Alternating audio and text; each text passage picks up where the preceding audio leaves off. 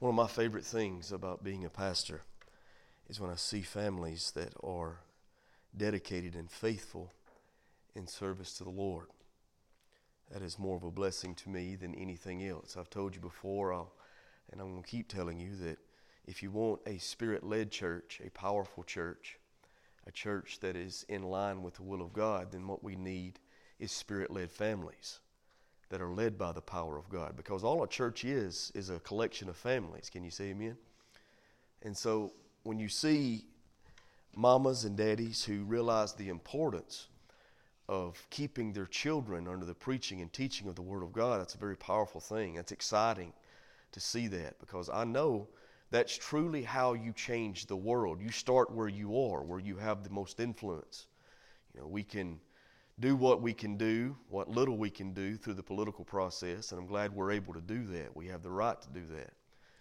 We can let our voice be heard, but it seems to me that doesn't change a whole lot from time to time. Most of the time it pretty much remains the same, regardless of who's in power. But what you can do is change where you are. And that starts in your home, and that's what makes the most difference.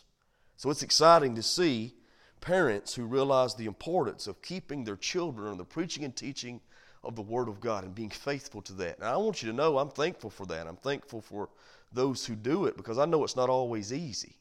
It truly isn't. A lot of times it's a lot more easy. Well, I'm going to say a lot of times, all the time, it's a lot more easy to stay at home on a Sunday morning than to have your children under the preaching and teaching of the Word of God. When you get up, man, it seems like everything goes wrong on a Sunday morning. I've been there. When you get up and it seems like if you're ever going to have a fight with your wife or your husband or your family, it'll happen on Sunday morning. When you get up and, man, you got to get kids fed and families fed, and then you got to get them dressed, then you got to come to church, and they won't act right on the way to church. I know how all that is. I mean, I can remember times coming and driving with one hand, trying to look at the road, and whooping with the other hand in the back seat, trying to make them act right. And then a lot of times when they got there, as little ones, they wouldn't act right. You know, and I would think, man, is it even worth what I'm doing? Are they getting anything? I can promise you they are. I can promise you they're seeing you understanding the importance of being under the preaching and teaching of the Word of God. And if they see it's important to you, it will become important to them. You said, Russell, how do you know that? Because I've seen it in my own life. I remember my mom and my dad putting Jesus first in our home. I remember them, being faithful to keeping us under the preaching and teaching of God's Word and serving in the church. And always, I would look at my dad and I thought, man, now he wasn't perfect. I mean, none of us are perfect. You know, if you're waiting to become a perfect father or a perfect mother, perfect husband or wife, that's never going to happen. You're always going to need the grace of God daily as long as you're in this flesh. Now, we ought to perfectly purpose to do everything we can every day to make a real difference in the lives of people around us and to serve the Lord. But the truth is, we're going to fail. And my dad wasn't perfect, but what I did see in his life was a hunger for the things of God, a realness about him. And I knew I wanted what he had. And I'm telling you, parents, if your kids see that in you, they're going to want it too. If they see you serving the Lord in high importance in your life, they're going to hold it in high importance in their life. And that's how we raise up our children, in the nurture and the admonition of the Lord, just like the Bible says. But it's not always easy. It's a lot easier to not do it than to do it, but it's not as beneficial. One of my things that I'm so very thankful for is that we've got a school here at the church. And, the Lord has really blessed in that. And I'm so very thankful that we've got the opportunity of sharing with these kids the gospel message of who God is and what He's done for them. Because that's our foundation. And we make no apologies for that. But before we start every year, we meet with parents, and that's what we tell them. Look, if they're going to come here, our main goal and focus is to give them the truth of the Word of God. Now, we're going to teach reading and writing and arithmetic because we realize the importance of that. But number one, we're going to give them Jesus. If you got a problem with that, this probably ain't the place for you. Amen? And so every morning, before we ever start, guess what happens? There's a prayer and devotion time. And that's powerful, I'm telling you. Brandy was telling me just last week, bless my heart, there's a young lady who just started coming just a few weeks ago to her school. And she said her mama was talking to Brandy and telling her that she was really liking it, really enjoying it. She said her favorite time of the day was her Bible study time. Let me tell you why, because the kid had never heard this truth before. Sometimes what we think or what we do, we take for granted that everybody else has been taught like we've been taught. And everybody else knows what we know. But folks, that's not the case. A lot of children that's grown up right here in this community, they've never been shown who God is through the truth of His Word. They've never been taught truth. And the Bible says faith comes by hearing, and hearing by the Word of God. So how important is it that we continually give our kids, our families, truth? I felt so sorry for this little girl. You know, she's right now, I think, 12, 13 years old.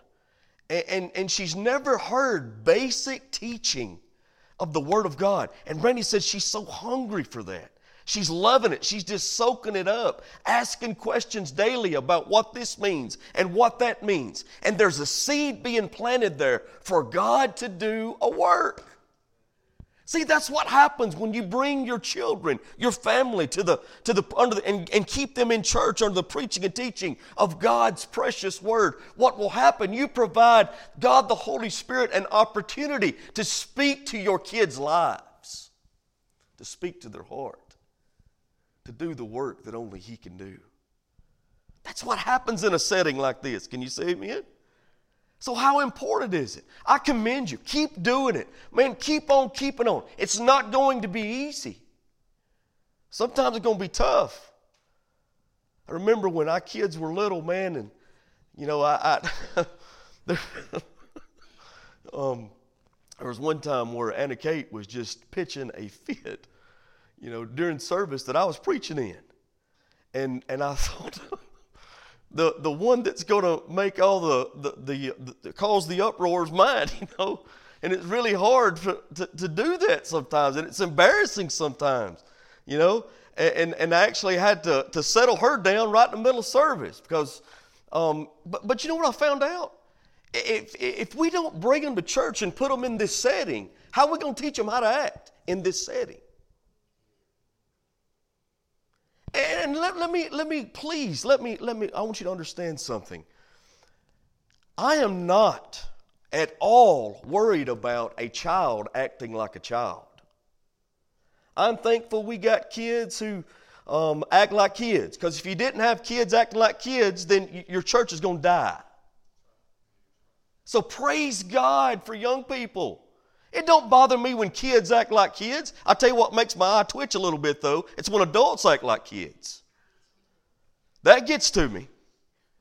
But listen, let them be kids. Teach them how to act when they're here. Bring them and put them under the preaching and teaching the Word of God and show them how important it is in your life. It makes a difference. Keep on keeping on. I'm telling you, the Scripture says, when you teach a child when he's young, and he gets old, he won't depart from it. I am a living testimony to that verse. I'm telling you, keep on keeping on. It's worth it. Not always easy, but it's worth it. Let me give you a scripture this morning from Deuteronomy chapter number 6 and verse number 6. The Lord here is speaking to His people, and He says, "And these words which I commanded thee this day shall be in thine heart, and thou shalt teach them diligently unto thy children, and thou shalt talk of them when thou sittest in thine house, when thou walkest by the way, and when thou liest down, and when thou risest up. And thou shalt bind them for a sign upon thine hand. Thou shalt be put them before your eyes, between your eyes, and thou shalt write them upon the posts of the house and upon thy gates." What's the Lord commanding His people to do? You make sure you give your kids the truth that I'm giving you. Folks, the same command goes for the people of faith today. Give them truth. Keep them under the preaching and teaching of the Word of God. Stay faithful to serving the Lord. It makes all the difference in the world. not only in the life we're living now, but it makes a difference in eternity. Amen? I'm praying for you. I love you. If I can help you, that's what I want to do anytime I can. Let's pray together. I do want to remind you this morning to pray for Brother Roy and Abby. Their family has come down with sickness, so they weren't able to be here this morning. He called me just a little while ago, so please pray for them when you pray. Also remember, today is the day to bring your socks and underwear that we're bringing for the Safe Place, the ministry for domestic abuse survivors here in Marion County. So if you didn't bring that this morning, hey, bring them this evening. But this week is for socks and underwear. Next week will be for soaps, shampoos, body wash, all that type of stuff. Bring that next week with you for your Sunday school mission project, okay? If there's nothing else, let's pray today. Father, we love you. We thank you, Lord, for this good day. We thank you, Father, for all your many blessings. Thank you, Lord Jesus, that you've given us the truth of your word. And Lord, help us to stand strong and be faithful in passing your word along to those that are that you've blessed us with, to our children. Help us, Lord, to remember that you can do the work that you have promised to do.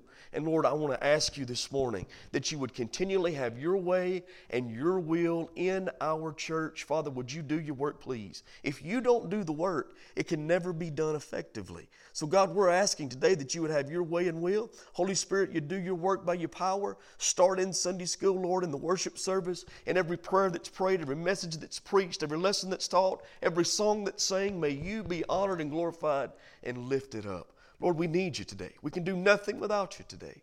And we're asking, Heavenly Father, that again, you'd speak to hearts, change lives, and do your work. Lord, we do ask for those who are sick this morning, for Roy and Abby and their family. Lord, bless them this morning and bring healing to them, we pray. In Jesus' mighty name, amen.